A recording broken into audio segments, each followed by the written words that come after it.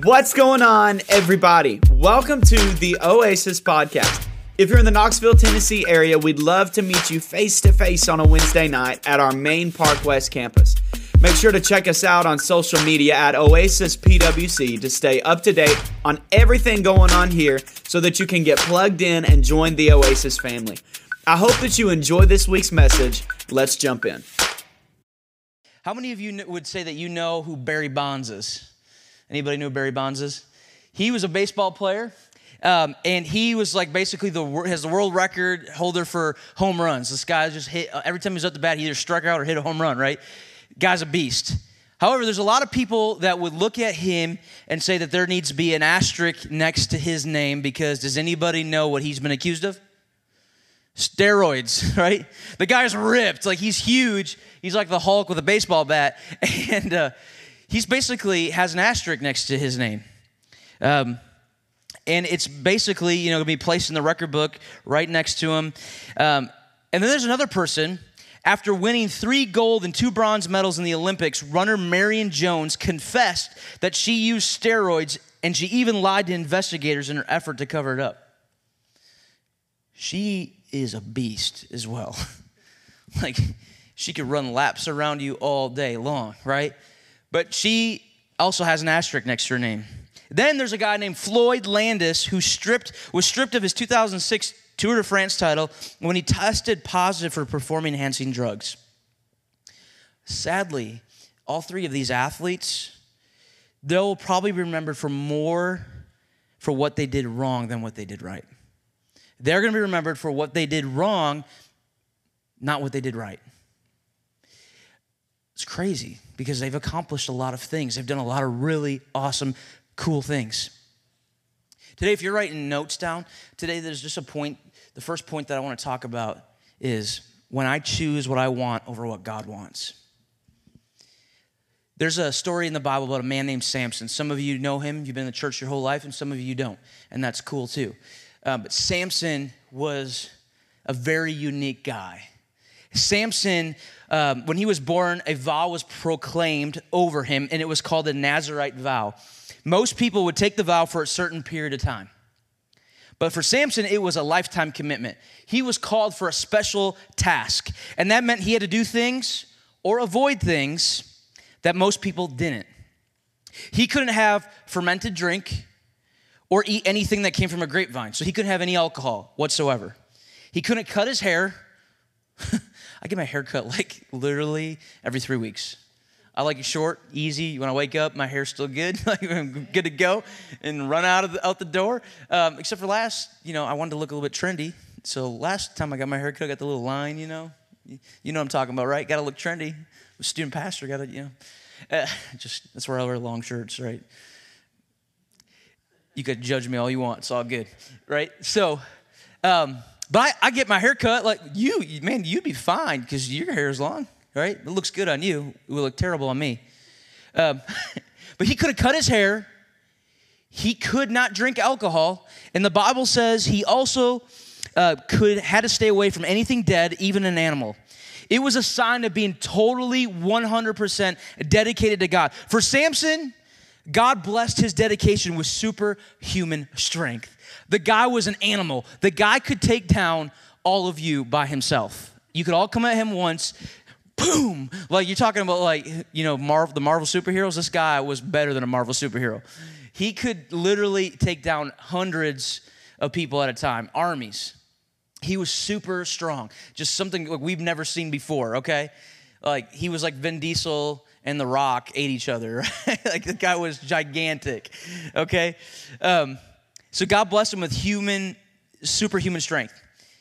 If you have your Bibles, and you totally should have it, I'm going to open up Judges chapter 14, verses 8 through 9. It says, sometime later, when he went back to marry her, he turned aside to look at the lion's carcass. And in it was a swarm of bees and some honey, which he scooped out with his hands and ate it as he went along. And when he rejoined his parents, he gave them some, and they ate it too. But he did not tell them that he had taken the honey from the lion's carcass. So know what some of you may be thinking. You're like, what's the big deal? He took some honey from a carcass. It's disgusting, but not really a big deal. He didn't rob a bank. What's the big deal? This guy He took honey from a disgusting dead animal. Okay. Why it's a big deal is because we just talked about how he was not supposed to touch or be anything by a dead animal, and he just took honey out of it, right? And then he gave it to somebody else. So he wasn't supposed to do something, then he did it. What it started off was a small compromise. Because as we're going to find out later, Samson destroyed his own life. But it started off with small compromises. So in the student ministry today, I gave a really silly illustration. I'm going to tell it to you guys just because it makes sense. But like if you were, at somebody's house and you sat on their couch and you found a $100 bill inside the couch, right? Are you stealing?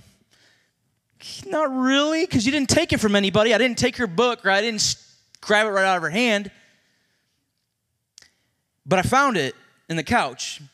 Technically not really stealing, but it's stealing, right? It's a small compromise. Small compromise. It's like, that's what seems to happen with us, though, is we start with small compromises, and we keep doing these small compromises, and all of a sudden, what happens is our life has started going down big time because we just keep making mistakes over and over. And it's another illustration, like starts off with somebody that's like, hey, you know what? I'm going to wait till I'm married to sleep with somebody, but I'm going to get as close as I possibly can to that line. And what happens is you make that small compromises, and all of a sudden you've given up everything that was so important to you, right? It starts off so small. Collapses begin with small compromises because Samson, we're going to find out, completely collapsed. When we make allowances for ourselves to say yes to something that's sinful, we've completely compromised. We ignore what God wants, and we've gone for what we want. It's as old as the Garden of Eden. God said, don't touch those fruit. So what'd they do? They touched the fruit. They could have the entire garden. Just don't touch this. But they couldn't stand it. Had to take it, right? Just couldn't stand it. Just because we can do something doesn't mean we should. The real question is, why am I reaching for this? For how long will it make me feel better? What are we tempted to reach for when we're stressed? And where do we find relief? When I'm in pain, the answer is not something with cream filling. It might taste good for a couple seconds, but it's me. I'm going to grow 2 pounds. Anybody have a metabolism like me? I drink a milkshake, I gain 5 pounds, right? Literally, I'm serious, man. You skinny people eat way more than me. But I need to run to the Lord and find safety in his embrace. It's not about what I want. It's what about I need, and I need him. Oscar Wilde, you probably don't know him. I don't know him, but it's a good quote, and I'm going to share it with you. There are 2 great tragedies in life. One is not getting what we want. One is not getting what one wants, and the other is getting it. So true. How many of you have ever really, really wanted something, and you thought you wanted it, and then you got it, and you realized this wasn't good for me. I wanted it so dang bad, and then when I got it, it wasn't worth it. Literally, that was me. I've been in so many toxic relationships before I got married. I wanted to be with her so bad. I wanted to be in this relationship so bad. And what happened? I got in this relationship and stomped all over my heart. Worst 9 months of my life, right? That's happened to me several times because that's all I craved. I was trying to fill a hole in a gap that God belonged in with a girl. For so long, that's what I was trying to do. And so I was in this toxic relationship.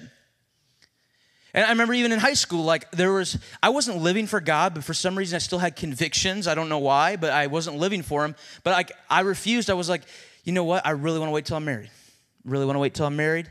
And I got dumped by a few girls in high school for not going all the way. And I remember feeling like garbage. You know what that does to a man? You got dumped because you wouldn't go. Every guy wants that. So it takes a lot to say no to that, And I felt humiliated and felt, and then start spreading rumors and guys start making fun of me on the football team, right? You guys are way past high school. A lot of you, so the illustration's silly, but it was real to me. Real to me.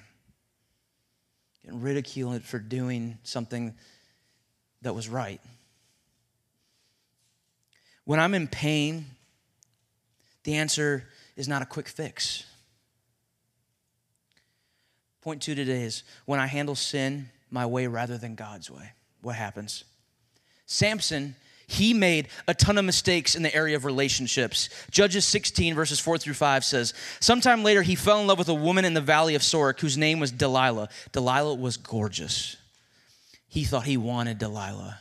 She had everything. She made him feel real good about himself. And the rulers of the Philistines went to her and said, okay, hold on, let me pause. The Philistines hated Samson, hated him. Do you know why? Because he could destroy them with the snap of his finger. Like, can you imagine, like, having a ton of guys charging this guy that you hate, and he just wipes you all out with nothing? That's humiliating, especially for men. We got some testosterone. Like, when we try and go against something and this guy completely obliterates us and we have like 100 people on our side and he's destroying us, like we're going to hate his guts. And that's exactly what happened. Philistines hated this man. They hated him. And so what did they do? They went to the gorgeous girl that had Samson and said, hey, I'm going to paraphrase the Bible for a second. We're going to give you a ton of money, hook you up, but we need you to tell us why your boyfriend's so dang strong. Find out his secret. There's got to be a reason. Nobody is that strong. It's like, finding the kryptonite to Superman. There's something that's going to defeat this guy. We'll give you all the money in the world if you would tell us his weakness. And so that's exactly what happened. The Philistines went to Delilah, and they said, see if you can lure him into showing you the secret of his great strength and how we can overpower him so that we may tie him up and subdue him. Each one of us will give you 1,100 shekels of silver.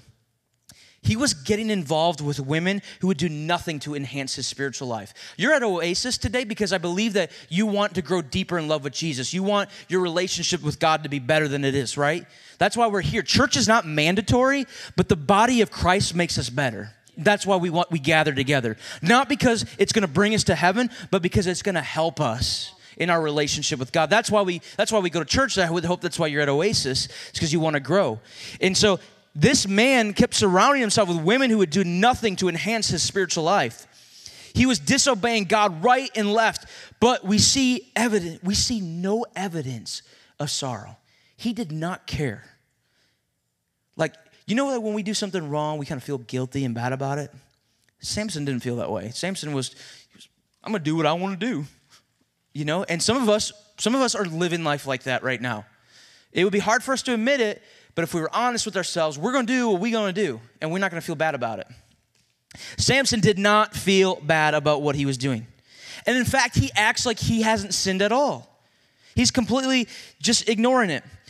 See, one of the most important things we must learn as Christians, because if you're a Christ follower, if you say you follow Jesus, then I would say that you're a Christian. And one of the most important things as Christians that we must figure out is what to do with our sin. We all know that we've sinned and we will sin. None of you are perfect. In fact, there are no perfect people allowed at Oasis, so if you're perfect, see you later. Yeah, no one left. I'm not perfect. I'm a screw up, guys. I mess up all the time. I'm a pastor. I've been a pastor since 2011, and I've screwed up so many times since I've been a pastor. The good thing is God doesn't call you to live a perfect life. But he expects us to know what to do with sin. And he's told us what to do with it. It is all over the good book. If this is not a part of your life, can I just challenge you once? This is the most accurate book we've ever had. So many things that this book says, we can look and see that it's happened or it's happening. It is the most relevant book today. There's a reason why it's the bestseller. It's the bestseller. In China, people cannot wait to get their hands on this. My wife went to China to smuggle Bibles in. People want this so bad, and we have it. But so often, we don't even read it. This tells us what to do with sin. This tells us how to handle it. This tells us how to handle life.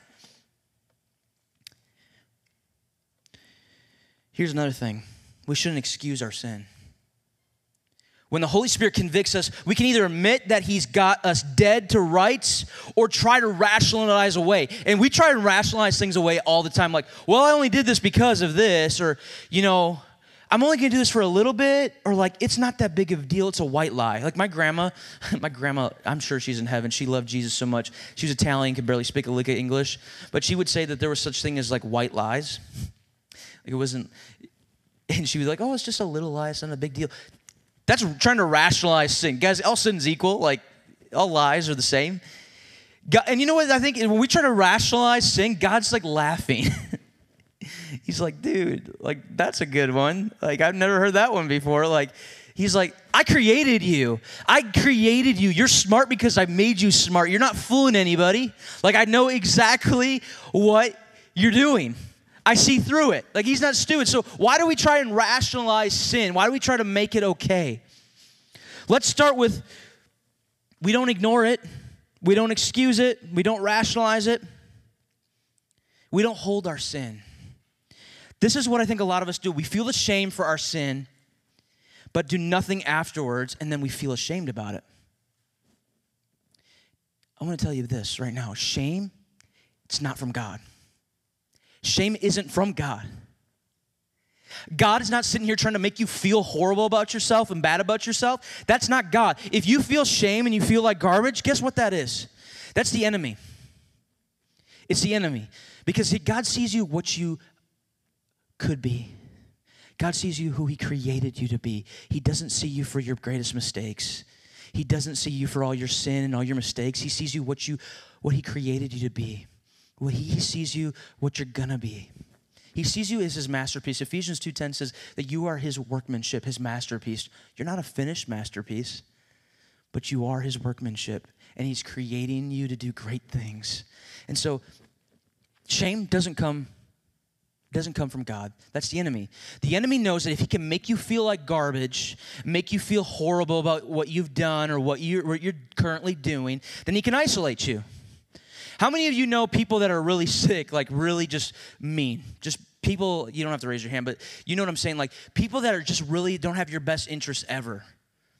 Dude, what do those people try and do? When they like bully you or they try to make you feel like garbage, they usually approach you when you're by yourself. They don't approach you when you're with your friends. They don't approach you when you're with your family. They approach you when you're by yourself and vulnerable. Because if they can isolate you and make you feel like garbage, then they can beat you. And that's what the enemy does. If he can make you feel like crap, make you feel like garbage for your worst sin and make you feel like you're no good, then he can isolate you and keep you away from God because you're going to be embarrassed and feel that shame, and you're going to be away from God. And that's when he's got you. Because if he can isolate you and he can take you away from the body of Christ and take you away from church, because we just admitted that church is helpful, right? That the body of Christ helps us. If he can alienate you and isolate you, that's when he's going to pounce on you. That's when he's going to win. So that shame that you're feeling, not from God. But we all do know that voice that's telling us, hey, don't do that. Not a good idea. Don't do that. You're better than this. That voice is God. The voice that's saying, hey, you're going to deal with some consequences that I did not mean for you to deal with. I was telling the students today, hell wasn't made for you. And whether you believe in hell or not, it doesn't matter. It's real. It wasn't made for you. It was not created for you. It was made for the devil. You don't belong there. See, we deal with a lot of consequences from our sin that God never meant for us to deal with. It's funny, when we were in school and our parents told us not to do things, but we did it anyway, we're like, oh, that's right. Now I see why they didn't want me to do that. Like, it makes total sense. That's why I wasn't supposed to do that.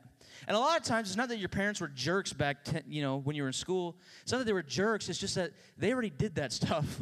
They already made those stupid mistakes, and so they don't want you to deal with what they dealt with, right? It's crazy. If you look at broken families, they've been broken for a long time. It didn't just start right there. They've been broken before that, generationally. I believe you can break the generational curse in your family. It can happen with you. Your kids don't have to be drug addicts. You don't have to be a drug addict. You don't have to self-harm. You don't have to have 6 kids with 6 different people. And guess what? You know what? If you have made that that has happened, God loves you. You're still worthy. He still chooses you. You're not junk. You're not garbage. It's not too late. We all make mistakes. We all sin differently. Right? But one of the most important things as Christians we must learn to do is how to deal with our sin, right? The kind of shame that we have is unhealthy, and it actually causes us to repeat the very behavior that we didn't want to do in the first place. So what do? We know what not to do. What do we do? How do we approach sin? How do we deal with it from now on? We approach the Lord as we are. Come to him as you are. Some of you are like, I'm not coming to church on Sunday because I don't have it all figured out. Good. We don't need you to have it all figured out. Again, like I said, we don't expect you to be perfect. There's no perfect people allowed here. We're all mess-ups. And anybody that makes you feel bad about yourself, they do not represent Jesus. So many people are not in this room, or maybe you're in this room and for a while you're reluctant to come in this room because you have been judged by other Christians. And if that's what Christians are, I don't want to be like them, and I don't want to be there.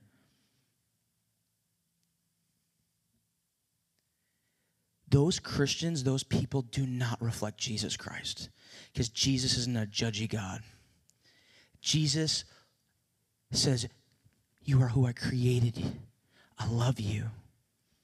I see the best in you. You are not your greatest mistake.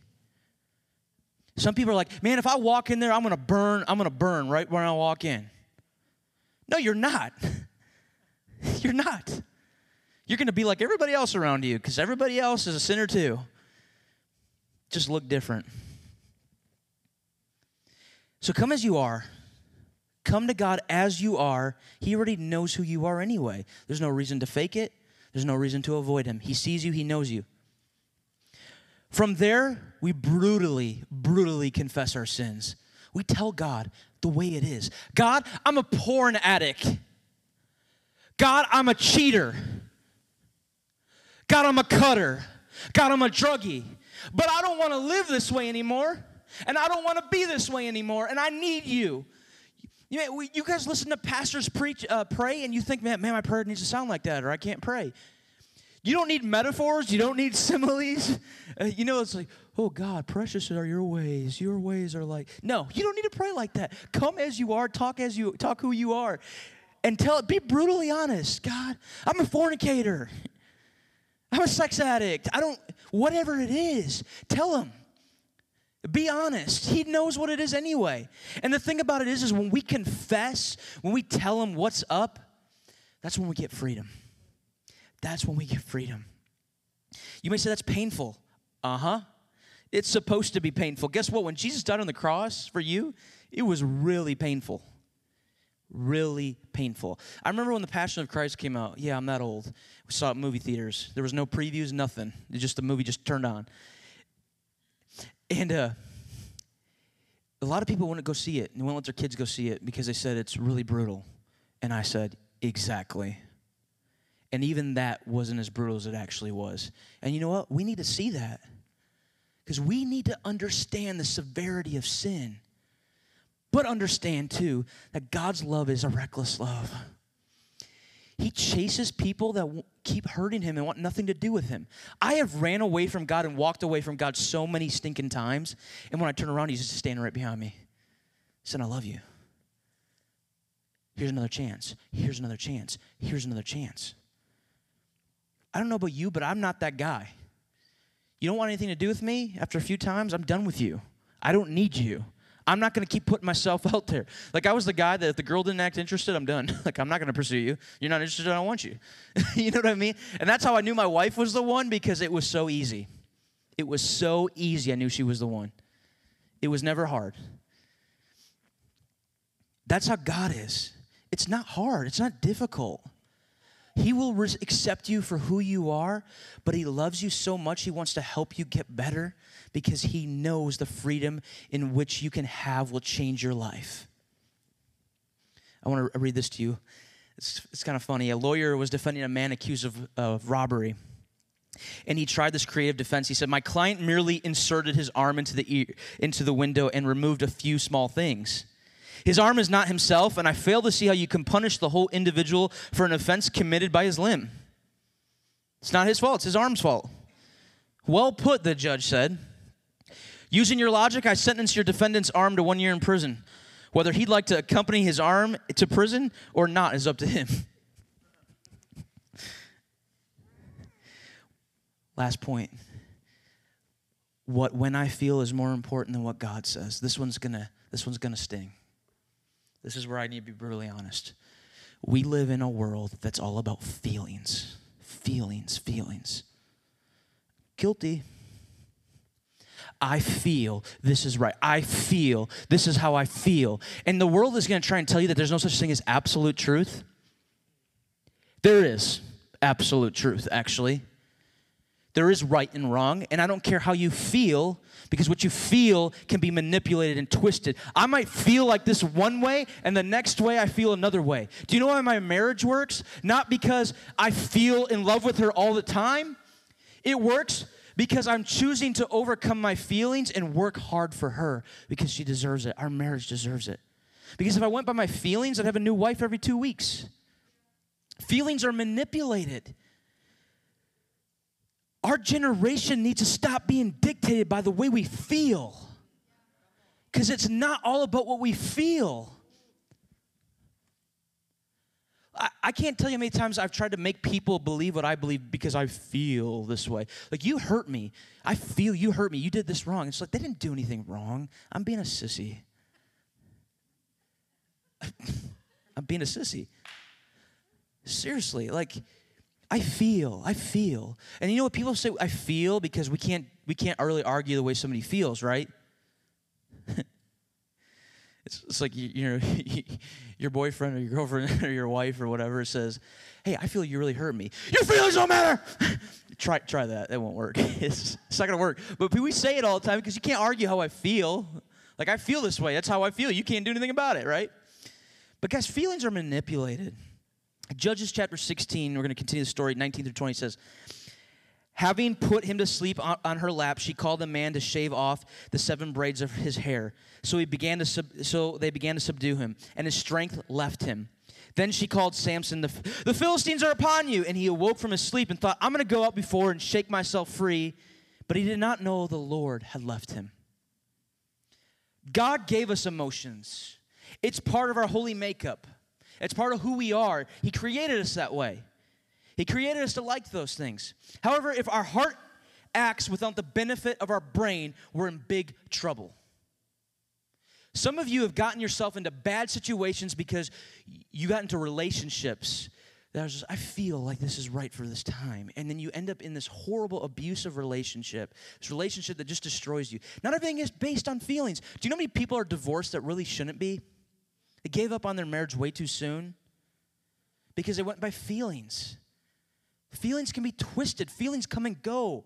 We can't base everything on feelings. That was Samson's problem. He loved the feel good. Delilah was hot. Just saying. She was. Like, that's how he felt. And he liked the way she made him feel. But it rarely led him to do good. He eventually tells Delilah his secret to his strength. And she has a guy cut off 7 braids while he sleeps. By the way, guys, can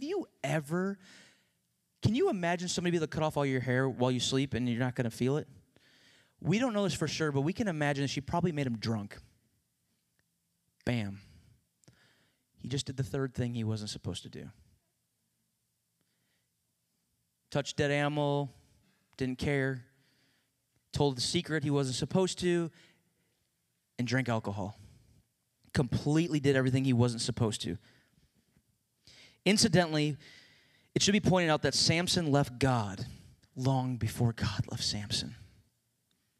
We live in an emotional culture, and that has made its way into the church. And I fear Christians are basing their decisions more on how they feel rather than what God has to say about it.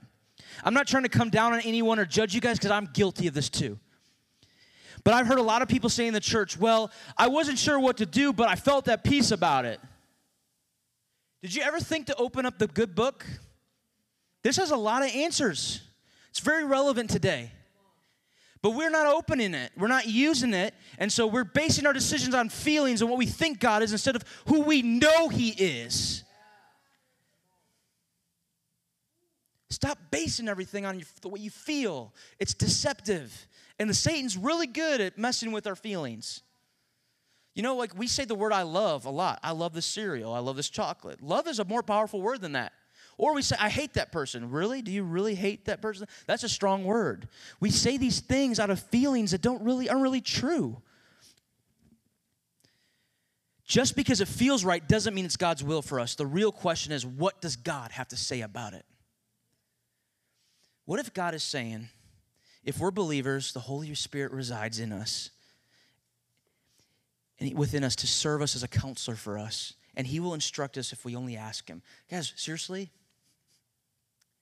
You know that when we get those feelings like, hey, I shouldn't do this, it didn't feel right. We say that's our conscience. Like, people can call me a Pharisee, I don't know, but I really believe our conscience is the Holy Spirit. He's telling us not to do something. You know the little angel and the little devil on one side, like, hey, don't do this. Yes, you should. One's the enemy, one's the Holy Spirit. Like, really? We know when something's not right. I'm going to close right here. This story I didn't use in middle school or high school because I think God wanted it for Oasis. Not sure why, but I'm going to read this story and then going to have a little response. It says, for a lot of people, winning the lottery is the American dream. But for many lottery winners, the reality is more like a nightmare. Winning the lottery isn't always what it's cracked up to be, says Evelyn Adams, who won the New Jersey lottery not just once, but twice, 1985 and 1986, to the tune of $5.4 million, which back then that was like probably $20 million. Today, the money is all gone, and Adams lives in a trailer. I won the American dream, but I lost it too. It was very hard fall. It's called rock bottom, says Adams. Everyone wanted my money. Everybody had their hand out. I never learned one simple word in the English language. No. I wish I had the chance to do it all over again. I'd be more smarter about it now, says Adams, who also lost money at the slot machines in Atlantic City. I was a big-time gambler, admits Adams. I didn't drop $1 million, but it was a lot of money. I made mistakes. Some I regret, some I don't. I'm human. I can't go back now, so I just go forward one step at a time. Only in Samson's moments does he finally reach out to God for help. Only in his final moments does he finally reach out to God for help. How much more is it going to take for us to call on him? How will you be remembered years from now? Will you have an asterisk next to your name and be put in what could have been category? Will you be a could have been? You know, I see so many students in my life that have so much potential. But potential doesn't mean outcome. We all have a ton of potential in here to be world changers. We all have a lot of potential to be breaking generational curses. You can break that generational curse in your family. You could be an amazing mom or dad one day, even though you came from a horrible, broken family. You could end drugs and alcohol in your family. You could end that. You could make a real difference. You might have made a mistake. You might have been broken, but that's not who God says you are. God doesn't say that. He doesn't define you as your biggest mistake. He doesn't call you garbage. He doesn't call you worthless. You may have heard these things from people, horrible human beings, but they're just broken too. Broken things break things. Broken people break people. God doesn't say any of those things about you. I don't care if you've met the meanest, judgy Christian. What they said isn't you. That's not you. And I'm so sorry that they treated you that way. I'm so sorry they said those things about you. I'm so sorry you've had to fight alone. Some of you don't come from families that had Jesus in them at all. And so you've had to do this thing by yourself. And some of us have had God spoon-fed to us, and we're blessed. You've had to hit rock bottom and go through a really tough life. I'm sorry. I'm really sorry. But God doesn't care about me any more than he cares about you. He loves you so much. And the thing is, some of you are like, man, there's two things. Some of you are like, I'm way too far gone. I don't know why I'm here. I'm too far gone. I've screwed up. I've messed up. People label me, judge me. I'm too far gone. I could never make a difference for God. I could never be a Christian. I'm not a holy roller. Listen, if people want to call me a holy roller, that's fine. I'm sold out for Jesus because he's the only thing that matters. I'm not any better than those that aren't.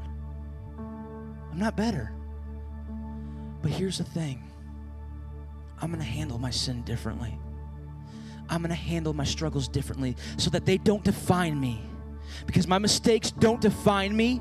What defines me is God. And he says I'm his workmanship. He says I'm his masterpiece. And so tonight, we're talking about sin. We're talking about all these things that you know. You know what I'm talking about. I didn't even have to say it tonight. You know what you're struggling with. You know what's captivating your heart. You know what's holding you back. So what is it?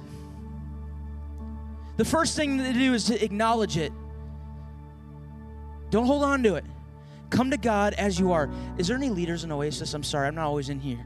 If you're a leader in Oasis, would you just socially distance, spread out? I want to give an opportunity tonight for you to pray with somebody in this room. Because we're the body of Christ, and we're better together. We are better together. The whole reason we come to church, like I said before, is so that we can stand next to each other and with each other and be better. I'm better because I got people like in my life like Ishmael and Pastor Melvin. I'm better because I have people like Pastor Abby in my life. I'm better because I have people that believe the same things that are holding me up. And none of these people are any better than me, but we got a common goal. And it's to be better. It's to be used by God. It's to stand out.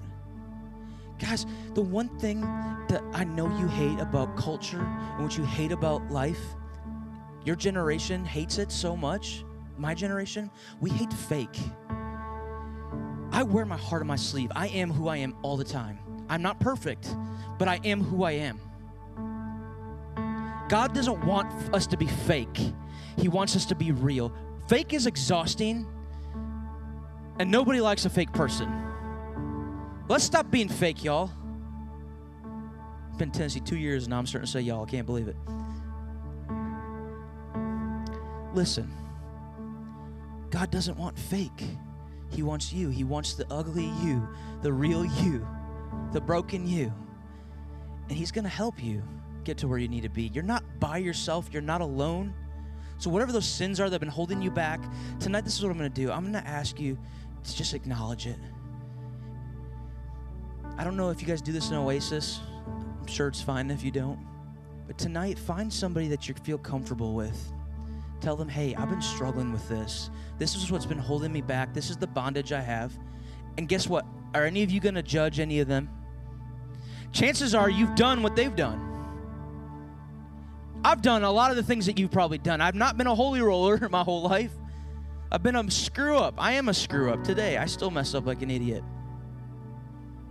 I've done a lot of dumb things. I've chased the world. I've chased girls. I've chased drugs, alcohol. I've done a lot of dumb stuff that didn't fill me up. It just made me feel like garbage. It might have felt good for a few minutes, but it didn't feel good forever. The one thing that will feel good forever is Jesus, because he will love you till the day you die and then for the rest of eternity. And he'll stand with you. Your friends will abandon you. Institutions will let you down. They'll guard their territory. People will fail you, but God is faithful. So tonight, Oasis, I'm just going to give you an opportunity to respond. Pray with somebody. This awesome guy right here is going to keep playing the keys. And if you got to go, you can totally go. But if you need prayer tonight, I'm going to ask you just to respond to somebody, because we're better together. And we can overcome a lot together. Only in Samson's final moments did he reach out to God for help. Tonight might have been your last moment. You might have been contemplating suicide. You might have been saying, I'm giving God one more chance. You might have said, I'm done with the God thing. I'm not coming to Oasis anymore unless God shows up tonight. Maybe you would say, I'm going to chase a lot of things that I've been putting off because I just can't find something real. Tonight could be the night that you find something real in this room. In your final moment, like Samson, call out to God. In your final moment, the difference, we talk a lot about David and we love David. You know what David did? David cheated. David slept with another person's wife, and then he killed He killed that man. But we act like Samson so bad, right? The reason we love David and we look down on Samson is because David handled his sin. David knew he was a screw-up and he handled it. Samson waited to the very last moment. But guess what? God is waiting for us, and he's here with us even in the very last moment. You know what he did with Samson? He gave Samson begged God for his strength back so he could defeat his enemy, and God gave it to him. The end of the story is a little bit sad, but how much will it take for us to call on him? Will we be remembered years from now? Will we have an asterisk next to our names and be put in the what could have been category? Or will we live by God's leading, God's hand, and God's direction? Tonight is your chance to take the asterisk out of the book and make your mark for the Lord Jesus Christ. So tonight, with everybody in this room, would you just close your eyes and bow your heads? If you're in this room right now and you need prayer and you need to just find the body of Christ and say, hey, I'm dealing with this. I'm struggling with this. I could use somebody to love me and pray with me through it. Would you just get out of your seat and find somebody up here to pray with? Yeah, awesome. So cool. And people are bold and brave. The thing about it is that God wants to give us freedom from all that stuff that holds us back and gives us shame. He wants to give us freedom so that we could be who he's called us to be, so we could be a part of what he's doing in the world, so that we could live our best life. But in order to live our best life, in order to get to that point, we have to be able to say, I need freedom from the junk that's been holding me back. So would you just get up and find somebody to pray with and talk with tonight?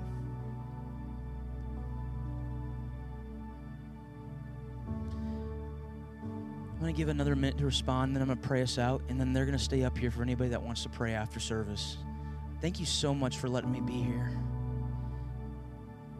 I wanted to be real and raw with you tonight because I think that's what God requires of us. Just be real and raw so that he can do the rest.